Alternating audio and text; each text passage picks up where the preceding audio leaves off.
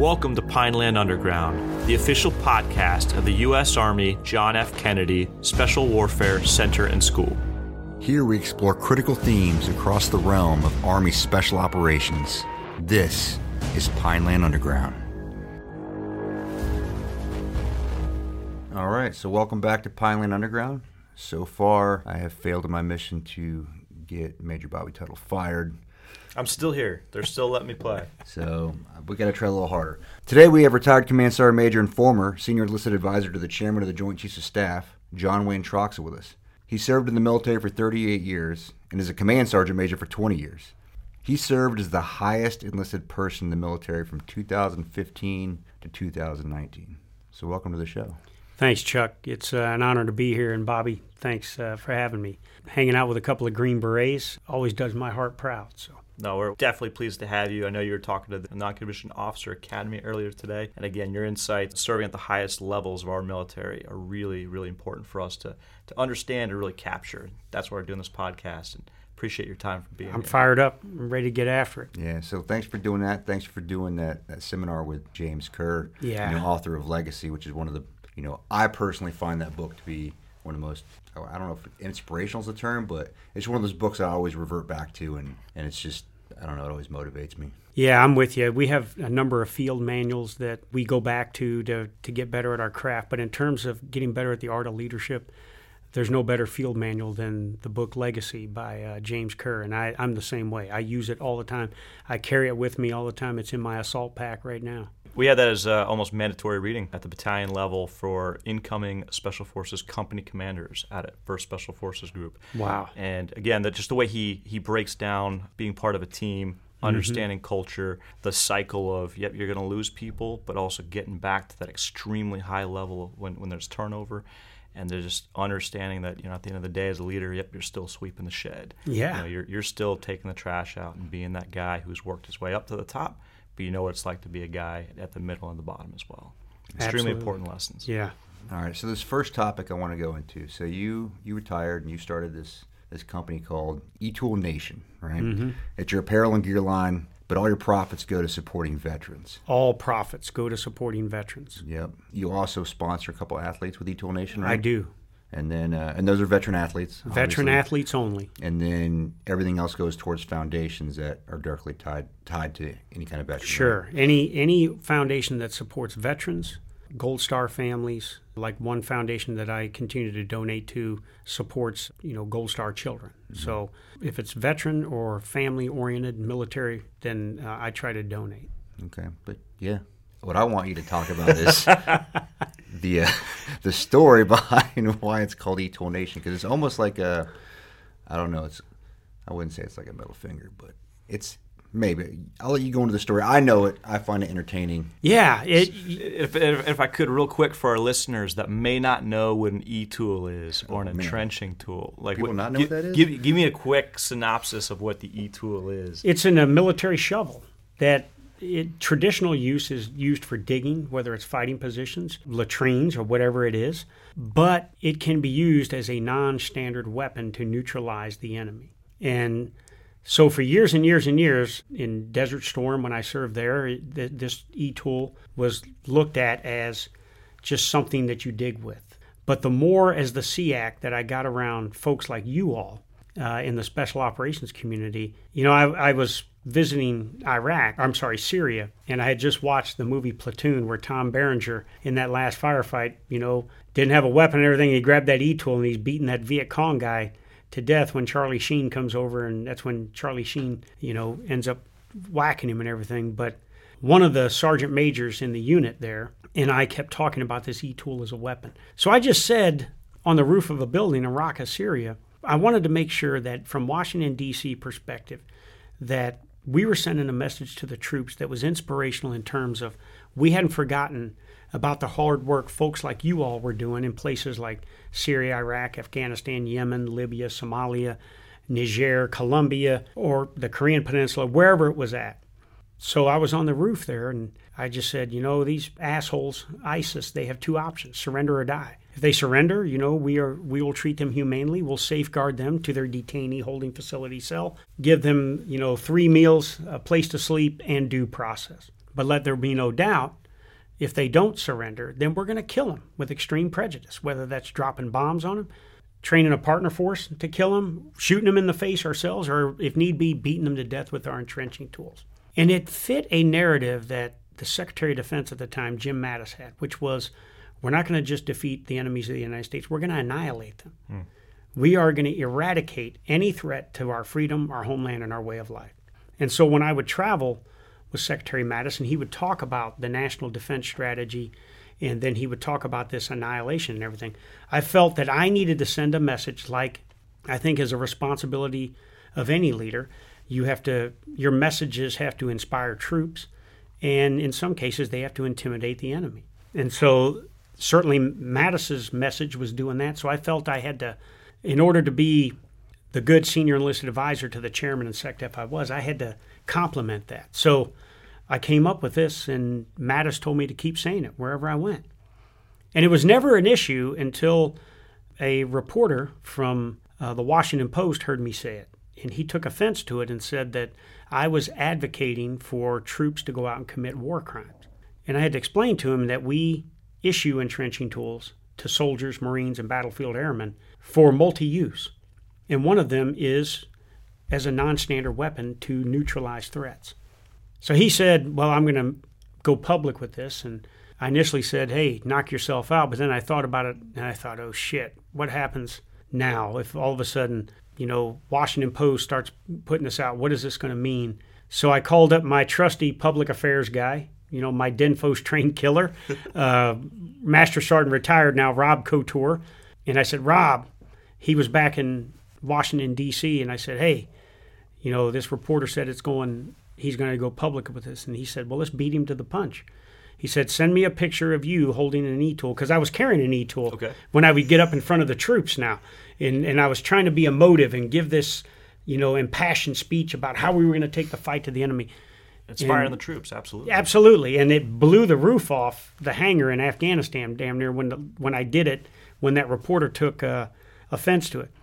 So he took that picture, he took my quote, and he put it on a social media post on Facebook, Twitter, Instagram, on all social media. You said the platforms. reporter kind of waddled up to you, right? And he kind of accused you. He was war crimes. Yeah, he waddled up. He was 5'5". He was a little short, stout guy. He had crew serve cameras.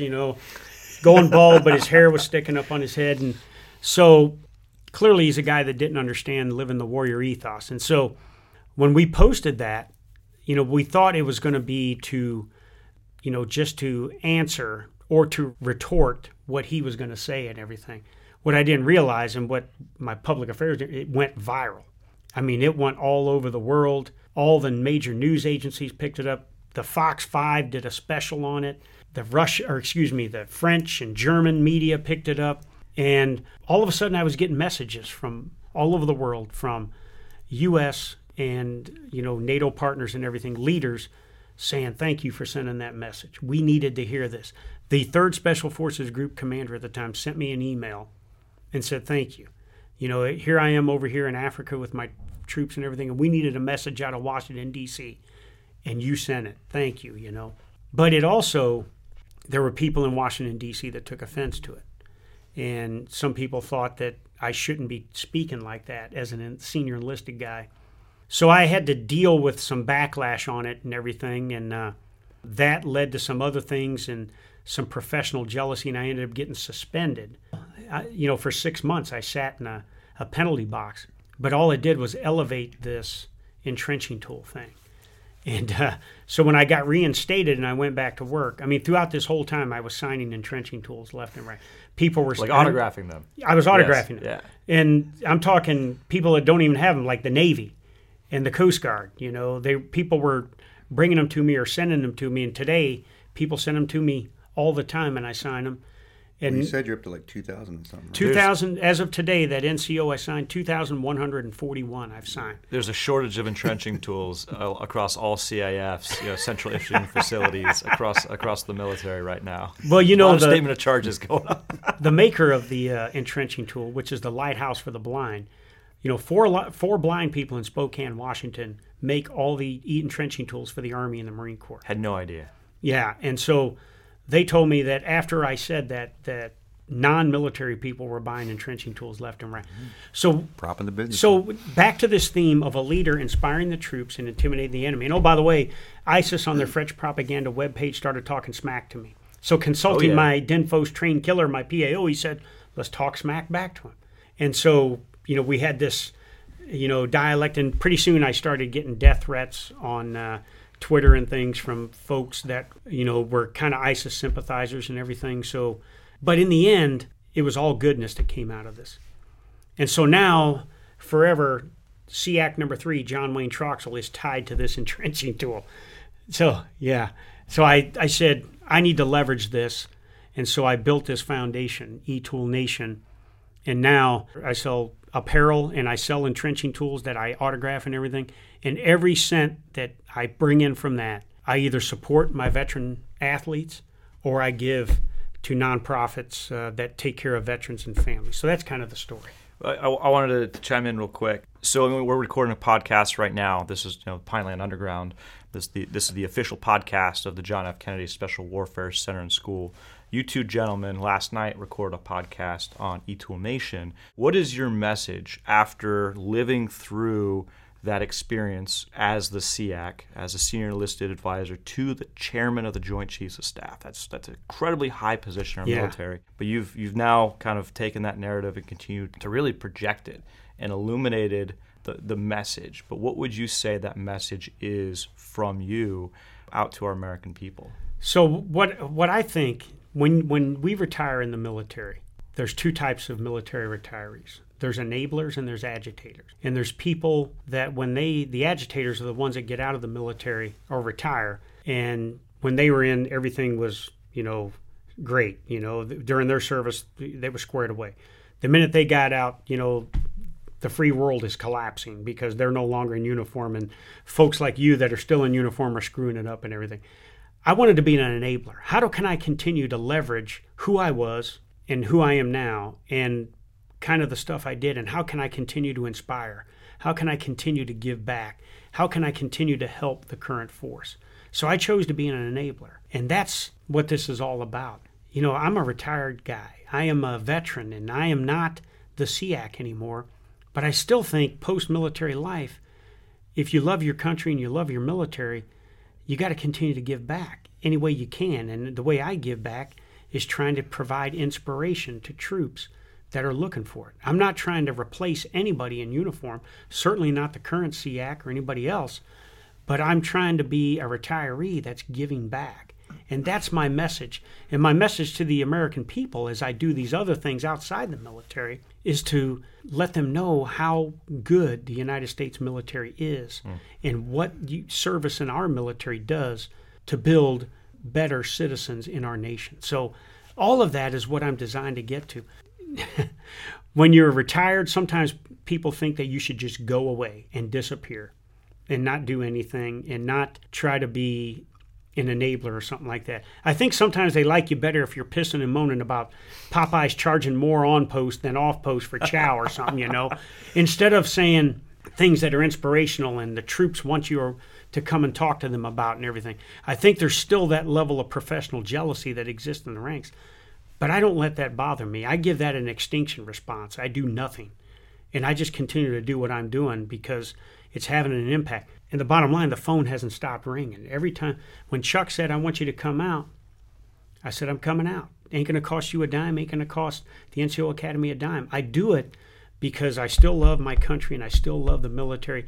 And if I can come and do something with Chuck's instructors here that gives them just a little bit more oomph to go out and be better NCOs and everything, then it's well worth the cost to get me out here and everything. Sure. It's continuing to inspire soldiers. Absolutely. And at the end of the day, we're warriors. Yeah. That's what we pride ourselves on. That's why we volunteered to join this military and serve amongst other warriors and other giants. I think they really appreciated what you were talking about today about the importance of the PT belt and how it's really increased our lethality. I don't think you were there, but I think you left. I was there. When he talked about he had 15 people that got hit by cars in Bagram. 2011 and 12 in Afghanistan, we had 15 soldiers get run over and killed by, all kinds of vehicles. Every one of them. Stateside or downrange or combination? Say again? Stateside or no, downrange. In the country of Afghanistan. and every one of them was wearing a PT belt. So my point was, it's not the reflective belt that we have to focus on. It's about executing prudent risk in limited visibility and making good, sound, and timely decisions on how you do things in limited visibility. If you put a reflective belt on, it's not a substitute for good judgment. Can't hang out in the middle of the road. Yeah. Because then, when the safety center would say, was this person wearing a reflective belt? Yes, they were. Okay, so the narrative of a reflective belt prevents injuries went out the window. And don't get me wrong. I think, he and I been running the last 2 days with headlamps and stuff. So the last thing I want to do is become a hood ornament, on a car in Southern Pines, North Carolina, I think sometimes we get focused on those tangible things like that instead of the intangibles that come with the art of influence and leadership that get people to make better decisions. Yeah, I agree with that. You had to bring up the PT belt. I love the PT belt. As long as we're up to date on our cybersecurity awareness, we're good. No, we'll talk about that later. About I know he's got some opinions on how the Russians have been performing in Ukraine, and you can definitely tell that none of them have been doing their online training. Yeah. They're all delinquent, and their MedPros is right. Yeah. I don't know, Bobby. You want to hit off this next one? Yeah. So I wanted to ask. Can you talk a little bit about your philosophy and after seeing, again, and experiencing that highest level within the Department of defense versus deterrence? Talk to me a little bit about that. I just think words matter and what our messaging matters. And I get concerned when I hear things that say we are deploying for defensive reasons only. Because I think that sends a message to our adversary or the enemy that, okay, I have several lines that I can cross and nothing's going to happen. There's ultimately a red line that we, the U.S. says, if you cross this red line, that we are going to take action. But if you say we are here to deter and we are a deterrent, by the definition, Webster's definition, defense means you're going to repel an attack. Deterrent means you are going to coerce the enemy not to attack. And what I love today is that one of your NCOs that was sitting in the front rank echoed that. And that's when I say, every time somebody says something that is exactly what I'm thinking in my mind, I say, next SEAC right there, or the next Sergeant Major of the Army right there. And he said it exactly that. But I think, if we say we're deploying for defensive reasons only, what does that say to the troops, that, well, we're not expecting combat. But if we say something like this to a potential threat, and this is Troxell's words, we are deploying to deter, in this case, Russian aggression.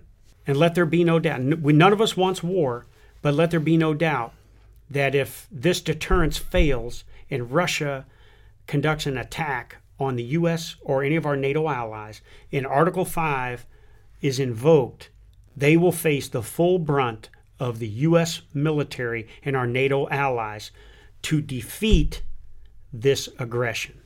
I think that message goes a long way, a lot longer in terms of inspiring the troops to know that we're deploying over here and we're not going to war, but we have to be prepared for war. But if you say we're going for defensive reasons only, I think it sends a wrong message. And that's just my opinion. And I think deterrence is a stronger word. And if we're talking about inspiring the troops and intimidating the enemy, and again, somebody like Putin may never be intimidated, I think deterrence goes a lot further than defense. In the previous words that you mentioned, is it defeat or, what are the ultimate outcomes of annihilate or destroy the threat? But the common thing that we have seen kicked around is deploy for purpose. And that's one of Chuck's favorites. No, it's something I hate. It's kind of like task organized for purpose. It's just redundant. Kind of like presence patrol. Yeah. In my opinion, that translates to we're gonna either walk around or drive around till we get blown up. Yeah. And then we're going to go back and eat chow. We say a lot of weird stuff that makes no sense. Hey, Bob, he knows it gets on my nerves, and I vent to him all the time about every time I hear somebody say something that's meaningless or just redundant. It triggers me. Anyway, let's talk about Ukraine with that. Because we're basically talking about it anyway. You're in direct communication with your old counterpart over there. They're SEAC and others, and you get updates every day, and you do post them on social media, but you shared with me the other morning a longer update that was way more in depth, and it was pretty cool. So let's talk about that. What are your thoughts on what's going on over there? Yeah, so first of all, the updates I post, I've caught some flack for that because people accused me of violating Operation Security. And these same people that were telling me that I was violating OPSEC did not know what the true definition of Operation Security is in terms of what is essential elements of friendly information, what are critical information lists, and the normal things that we use to determine what Operation Security is. And then the screenshots that I was posting of my conversations with the Ukrainian SEAC, some genius up there thought that, that could be somehow geolocated back to his position.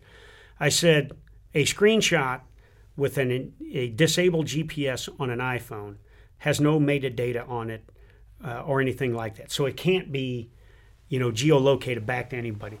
The bottom line, the people that were criticizing me had no idea what Operation Security was, And we're at the point in our world that if you say, I'm going to Ukraine, Operation Security, even though we post deployments for general purpose units in the Army Times, so it's publicized. It's publicized. Yeah. And so anyways, I felt because of this invasion and the hard fighting that the Ukrainian, and it's not just the Ukrainian SEAC. I have 3 other friends over there. 2 of them are former sergeant majors in the Ukrainian military, and I've done some NATO things with them as well. And so they've taken up arms to defend their country. So I post these updates because I want to tell their story. And my Ukrainian brother, the Ukrainian SEAC, even though I'm not on active duty, he and I built a relationship that is transformational and it's built on a brotherhood. It's not transactional. And that relationship didn't end when I retired and he's still serving. We are still brothers and we address each other like that. I want to tell their story because there may come a time real soon as the Russians continue to close on Kyiv and as they continue to devastate Kharkiv and these Mariupol and Odessa and these other places, there may be a time that they can't tell their story because they've been killed in action defending their country. So I'm going to tell my brother's story, and I'm going to continue to tell it regardless of how this outcome is. So what I see in Ukraine right now is I see a nation that is rallied behind just a dynamic, fearless leader in Zelensky, their president. He has set the bar so high for being a leader of a nation. He had an opportunity to flee the country. He could have done a Ghani, like Ghani did out of Afghanistan. Yep. He chose to stay. Flew away. Yeah. He could have grabbed his family and money, but he said no. In his quote, when we talk about being inspirational and intimidating the enemy, I don't need a ride, I need ammunition. And so I think what's going on, to answer your question, I think the Russians, as they did their intelligence preparation of the battlefield and commanders' preparation of the battlefield and all this stuff, I think they thought that they were going to go in and they were going to have to fight 200,000 Ukrainian troops. And what they got was 40 million Ukrainians standing up to them. And so this anti-armor defense that they thought they were going to have to fight their way through from the north, especially into Kyiv, has now turned into every window, every street of every village that they go in.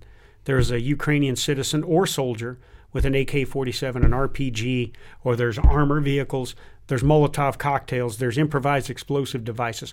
All of these things, this asymmetry that they've created, this nation has created on the battlefield, has confused the shit out of the Russians.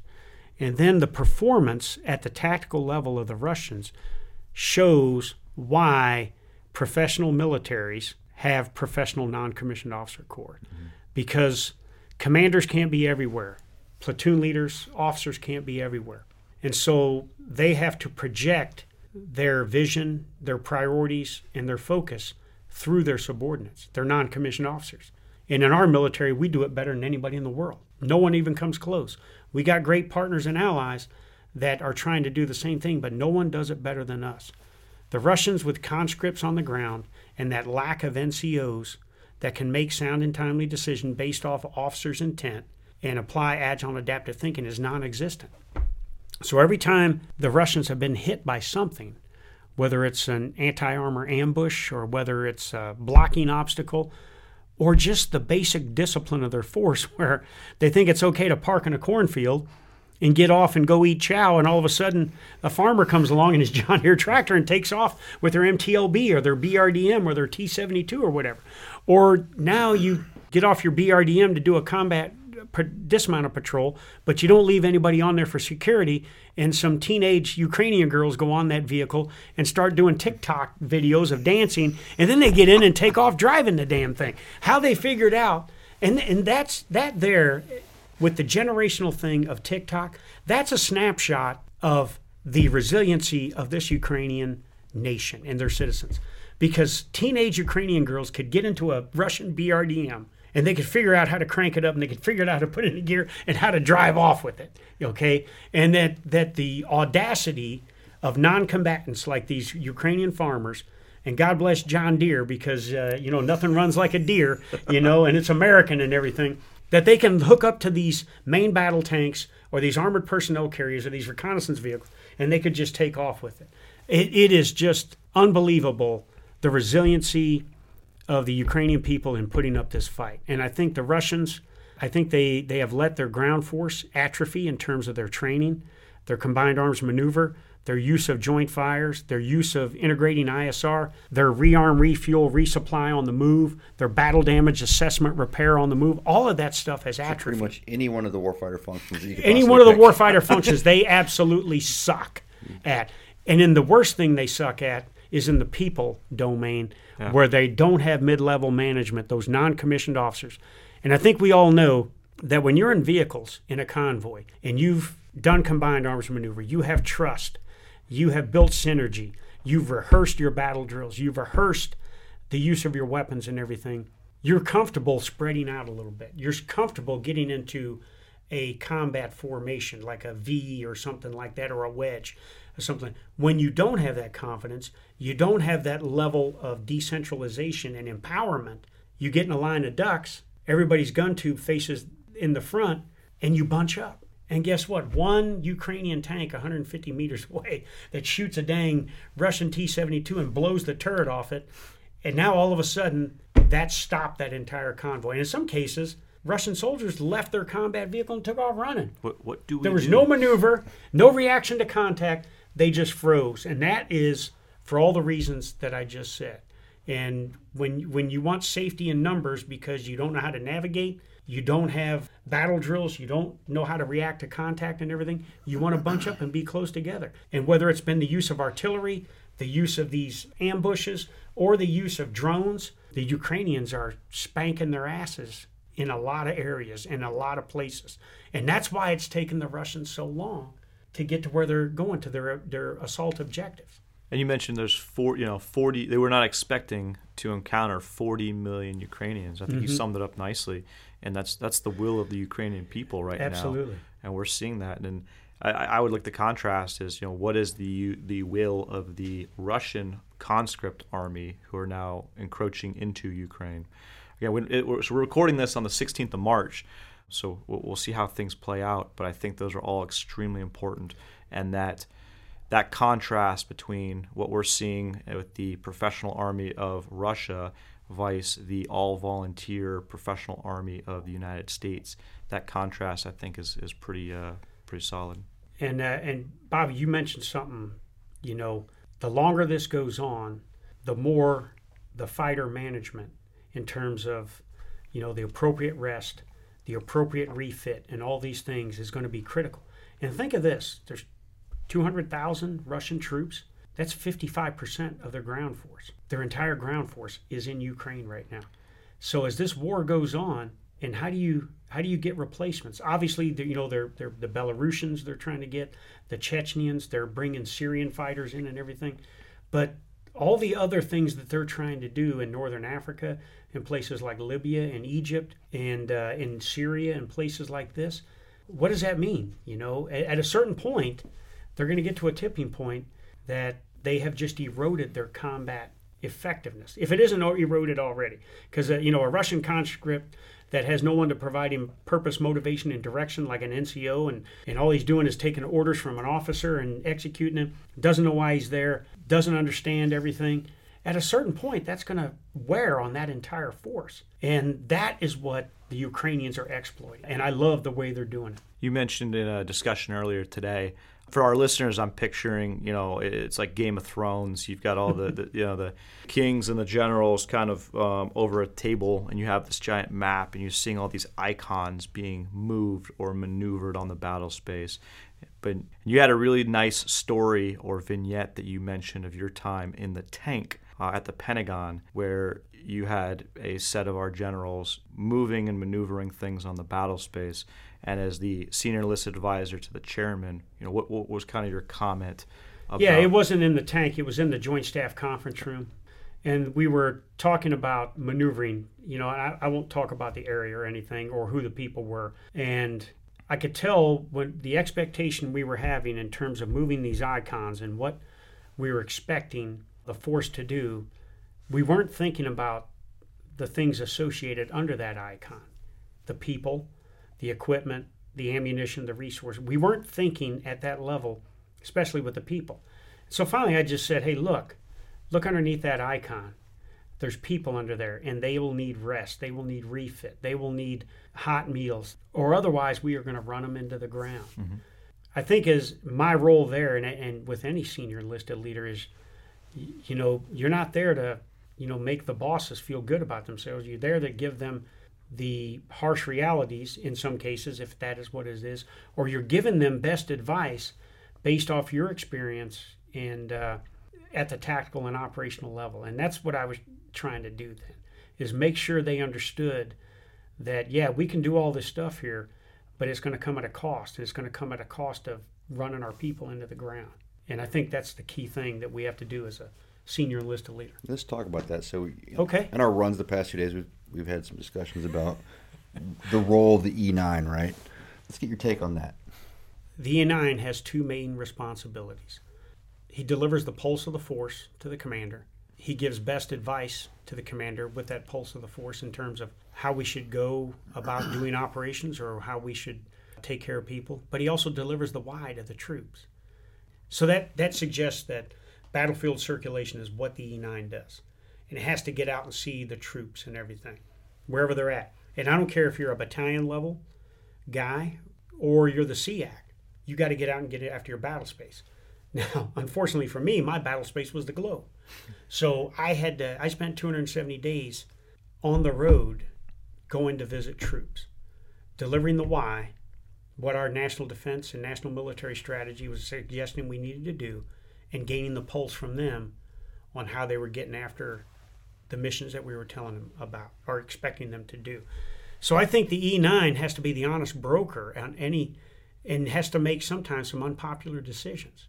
Like this one here, when commanders are focusing on mission execution and they're not focused on as much. And not to suggest that commanders or senior officers were forgetting about the welfare of the troops. It just wasn't at the forefront of their mind. And based on our experience coming through the ranks and making it to an E9, I think our job is to make sure that we're looking out for the preparedness, the wellness, and the lethality of the troops. And that includes sometimes going and telling the boss, hey, you're running these guys into the ground. When I look at some major bad events that have happened in our military, I think we remember the Black Hearts book from 2006 in Iraq, where the fighter management was all jacked up in this infantry battalion, and troops were spending more time on duty than off duty. And all of a sudden the culture became, well, we're in combat. If you only get 2 hours sleep a night, that's the way it is and everything. But also the lack of overhead given to checkpoints, given to squads and everything. And pretty soon, if people that read the book or associated with it, understand that at some point this squad decides that they're going to do other things than be, American soldiers that are there to support the Iraqi people, defend against terrorists and everything. And they decide to do things that were criminal, like raping a 13-year-old girl and burning her and killing her whole family and everything. And then if you look at things from Afghanistan, the incident where a young private shows up to his unit and 10 days later kills himself, or things like that, because he was being hazed and all these other things. because he was of Asian descent. All of that starts or as an outcome because we haven't balanced fighter management. And leaders have been more hands-off than hands-on. And so I think the role of the E9 is you got to be seen all the time around. People have to know that you're going to show up. And if people know that you're going to show up, they know that you're there to look for, are you ready? Have you done your checks and inspections? Are there no rusty weapons? Do we have, 360-degree security? All the things that we expect out of them that because of 12, 15-month deployments or 100-day deployments or whatever they are, that kind of stuff can erode and complacency can set in if we don't have that person that is there to enforce those kind of things. And I think as a sergeant major, that's what you got to do as an E9. That's what you're there to do. And if you love the troops like you love your kids, then you're going to make those hard decisions and make them do what's right instead of what they want to do, which may be the wrong. So I think that's the key role in all of this. And on the flip side, too, like we've talked about, you're there to be that honest consigliere. Absolutely. To tell, your officer counterpart all the things that they might not want to hear. Yeah. We had an incident when I was a brigade CSM, the worst day of my life, 19 July 2007. Our patrol was hit by an explosive form penetrator. It killed one of our PSD guys, Corporal Brandon Craig, who the Craig family and my family are still close and friends, and it severely wounded our fire support officer, and multiple others were wounded as well. And my commander at the time, who I love dearly and is a great friend of mine, he tried to put the blame on himself for this. And some my cavalier actions got this young man killed and everything. And I had to bring him into his office and say, sir, the enemy got us. The enemy gets a vote. They got us today, okay? We did all our pre-combat checks. We did all our inspections. We did the IPB necessary. We were firing terrain denial fires to deny the enemy terrain where they could potentially attack us and everything. We were doing all the right thing. We just missed an EFP, okay? And you can't take this as, that we're all screwed up, So at that point in time, I wasn't going to be there to tell my commander that, hey, you're right, we are screwed up. I was going to tell him, hey, look, the enemy gets a vote here. It is a tragedy that we've lost a soldier and we've had some severely wounded and others minor wounded. But we're going to get our asses back in those strikers tomorrow. And we're going to get our ass back out. And we're going to continue to take the fight to the enemy. Because the enemy hopes that an attack like that will break us. And so as the sergeant major and the consigliere and the confidant to my boss, I had to go in there and have this hard conversation with him and tell him, you're going to get your ass back in there. You're going to go back out and you're going to continue to command. Because it hit him pretty hard. And God bless him. He's a great friend of mine. I love him and everything. And we got beyond that. And we continued to take the fight to the enemy and everything.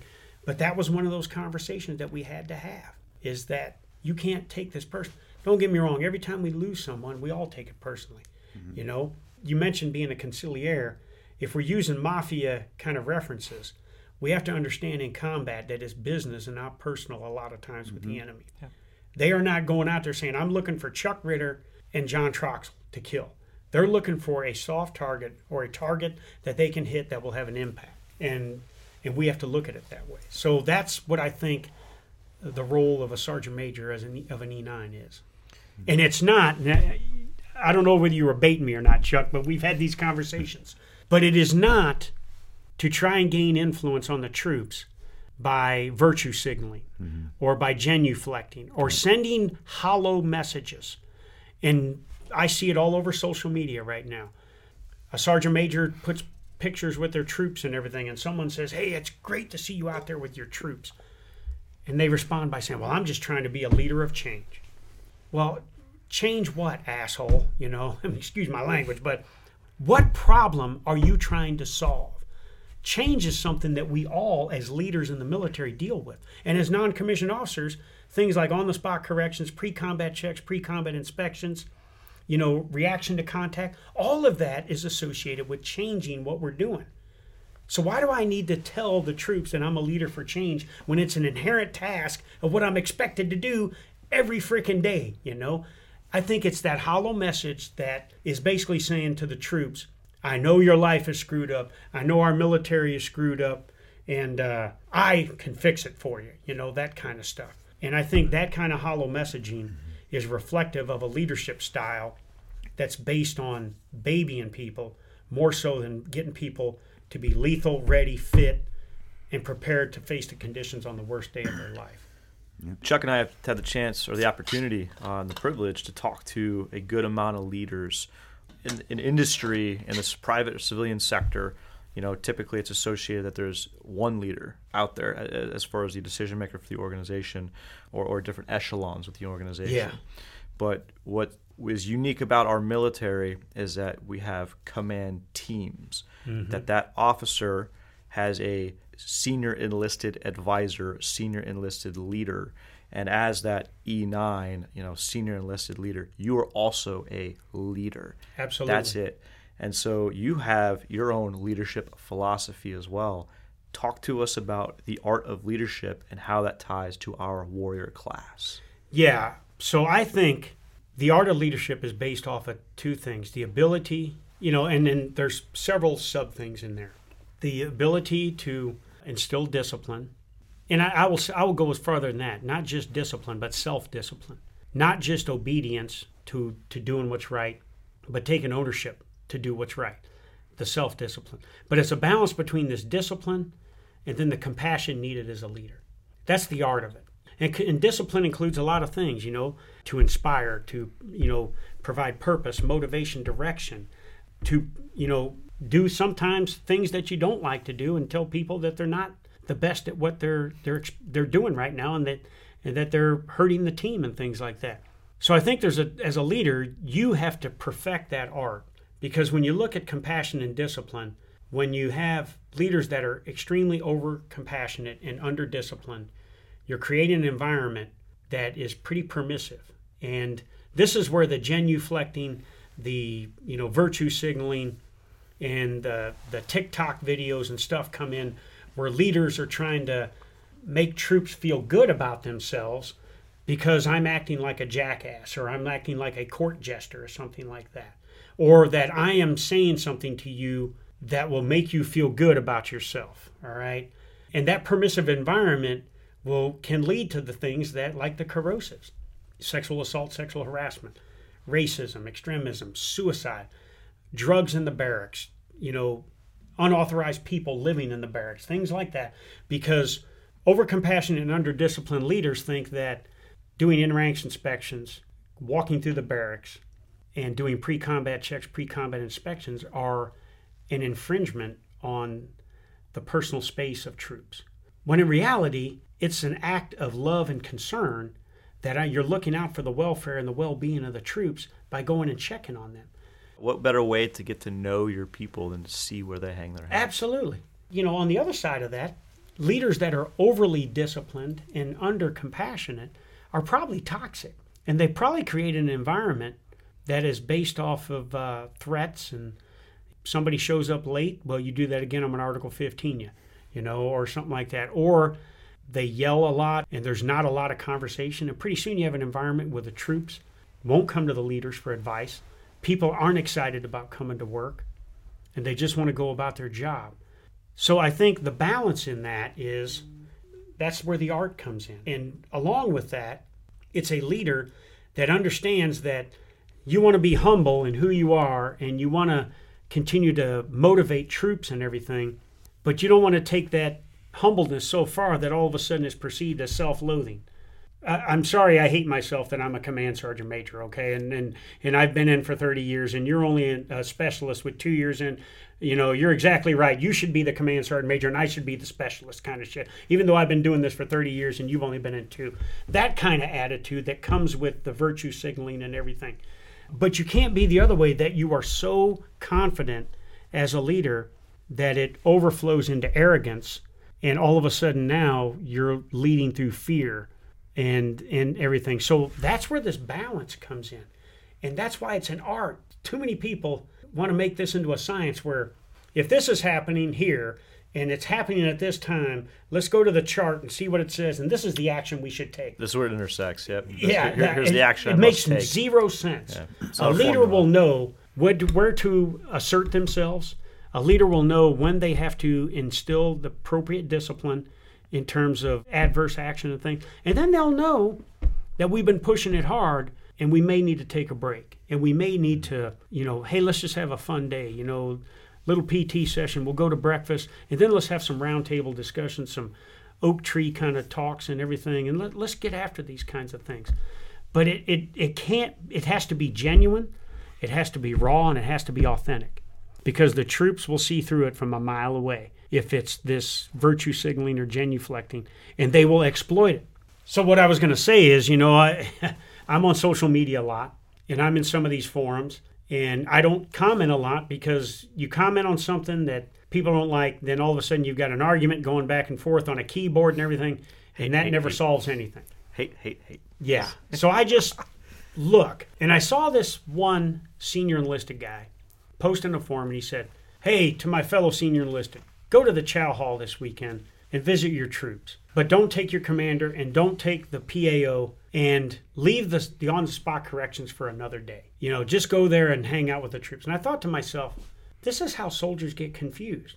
Because a leader is going to come in there in an environment that is military, and it's a dining facility, and he's like, I'm not going to make any on-the-spot corrections. But yet the very next day on a Monday, I will make on-the-spot corrections. So the troops are like, well, okay, you didn't correct me here, but now you're correcting me here. Okay, what does right look like here and everything, And so... Just got to be balanced with it. You can't do one thing. You got to balance, yeah. When you walk in somewhere as an E9, people ought to look and say, here he comes, Not that, that their reaction is, oh shit, I'm scared of this guy or anything. But they know that if I'm screwed up, this guy is going to come and tell me I'm screwed up. And nobody wants to be that guy where all of a sudden you're singled out, and maybe pulled off to the side or something and told, get your stuff together and everything. But if you make a pass on that because you want to create an environment where everybody's relaxed and everything, you just change the standard. And when you change a standard like that to something that is less, it's hard as hell to get it back and retain your credibility as a leader. So those are the kinds of things that really, when I look at that, I'm like, what direction are we going here as sergeants majors in terms of doing what we're expected to do and practice the art of leadership and balances discipline and compassion, So that's Troxell's take. Yeah, and I've definitely screwed all those up before, so as an E9. Well, I have too. Yeah. Don't get me wrong. So I'm going to end this off on we're the Special Warfare Center in school, and you sit up at the highest level. You get to sit in with multiple presidents, multiple chiefs of staff. What is the view at the strategic level or the thoughts on not just Army special operations, but special operations and the usage of, just in general, like right, wrong, or indifferent? Like, what are the views that you've seen up there? The negative that I saw was anecdotal, and it was based off a specific incident. The good was, for 4 years, it was everything basically was good about the use of Special Operations Forces, the missions of Special Operations Forces. Where the anecdotal stuff was like, Niger, or stuff like that, where people were like, what were those guys doing and everything? And all of a sudden, what I hate about at that level is that, being at the strategic level, is that when something bad happens, we immediately look at the tactical level to hold a leader accountable when we don't kind of backtrack as much and say, is this a policy issue? Was our campaign plan flawed? Or was something going on that created this environment? Or did we not give the proper resources down at that level? Or did we have the proper plan with the requisite amount of troops that was able to keep fighter management at the forefront and everything? Overall, Special Operations Forces is going to be seen in a positive light. One, because you got the U.S. SOCOM commander involved in everything. And a lot of times the JSOC commander's involved, And from an Army perspective, the USASOC commander's involved in everything. And I will just tell you, in 4 years as the SEAC, I spent more time, well, I won't say that. I spent a lot of time with our Special Operations Forces, either at Fort Bragg, at Dam Neck, Tampa, San Diego, San Antonio, wherever it was at, but more importantly, in places like Syria, Iraq, Afghanistan, Somalia, Libya, Yemen, Colombia, places like that. And by and large, it's overwhelmingly positive in the use. But I think what we got to do after 20 years in Afghanistan, and what are we now, 19 years in Iraq, and we look at what's happening in Eastern Europe, where a major war is going on for the first time in 70-some years since World War II, we got to get SOF back into doing the things that kind of shaping operations. That going back in time, like when we were talking to General Tovo, and it's called Back to the Future, right? We got to get back to our roots. Absolutely. And I think things like strategic reconnaissance, along with targeted direct action, and then obviously foreign internal defense, I think all of that stuff has to be in play. But I think when we talk about intimidating the enemy and deterrence, I think the ability of SOF to conduct shaping operations that will support that, or in the end may cause an aversion, from an enemy to even want to do something, I think that's going to be important as we move forward. So I think Special Operations Forces has a bright future ahead of it in terms of defending our country, our homeland, and way of life. But I think we're going to see the full gamut, the all-domain kind of stuff. The shaping stuff that comes with a campaign, as well as the counterinsurgency stuff and the foreign internal defense and all of that stuff. So I think you're going to see it across the board, because I think we all know large-scale combat operations may start off large-scale, but if Ukraine's showing us anything, it is a small unit fight now. And when it comes to that, especially with an indigenous force that needs help, well, that's where you guys are going to come in, and you're going to take the wood to the enemy's ass through this indigenous force. I haven't heard of that one before. That's good. I like that. No, special operations, you just echoed it. We pride ourselves on our relationships, our partner relationships, and our genuine ability to work with, by, and through those partners. Yeah. And, from your lens, the importance of relationships across armies and our international partners, you've hit that home. What's your 2 cents on that, if you don't mind? I think as the senior enlisted guy in the Department of Defense, and I watched my boss in action, General Joe Dunford, and Secretary Jim Mattis, as well as the other secretaries of defense, and Chairman Milley as well, their relationships with these chiefs of defense. And I wanted to build a global network of senior enlisted leaders that could share best practices in terms of developing non-commissioned officers, but also assist each other in times of need. And unlike some of these relationships in the officer level that are kind of transactional, that's based off of, mutual defense treaties, or being part of NATO, or supporting the Association of Southeast Asian Nations, whatever it is. In the enlisted ranks, the senior enlisted ranks, our relationships will be more transformational. I'll give you the example of the Ukrainian SEAC. I first met the guy at a NATO conference, and we just started talking, and we hit it off, and this was in Germany. And that night we had a social. The NATO senior enlisted leader, good friend of mine, Croatian guy, one of the best I've ever been around, Davor Patek, he hosted a get-together, and all these nations had to bring their favorite alcohol there. Okay. And I've never seen one of these before. Yeah. You won't see this with the chiefs of defense or anything, but when you get all these SEACs together, this is the kind of thing that you get. Sounds way more fun. Yeah, and it was.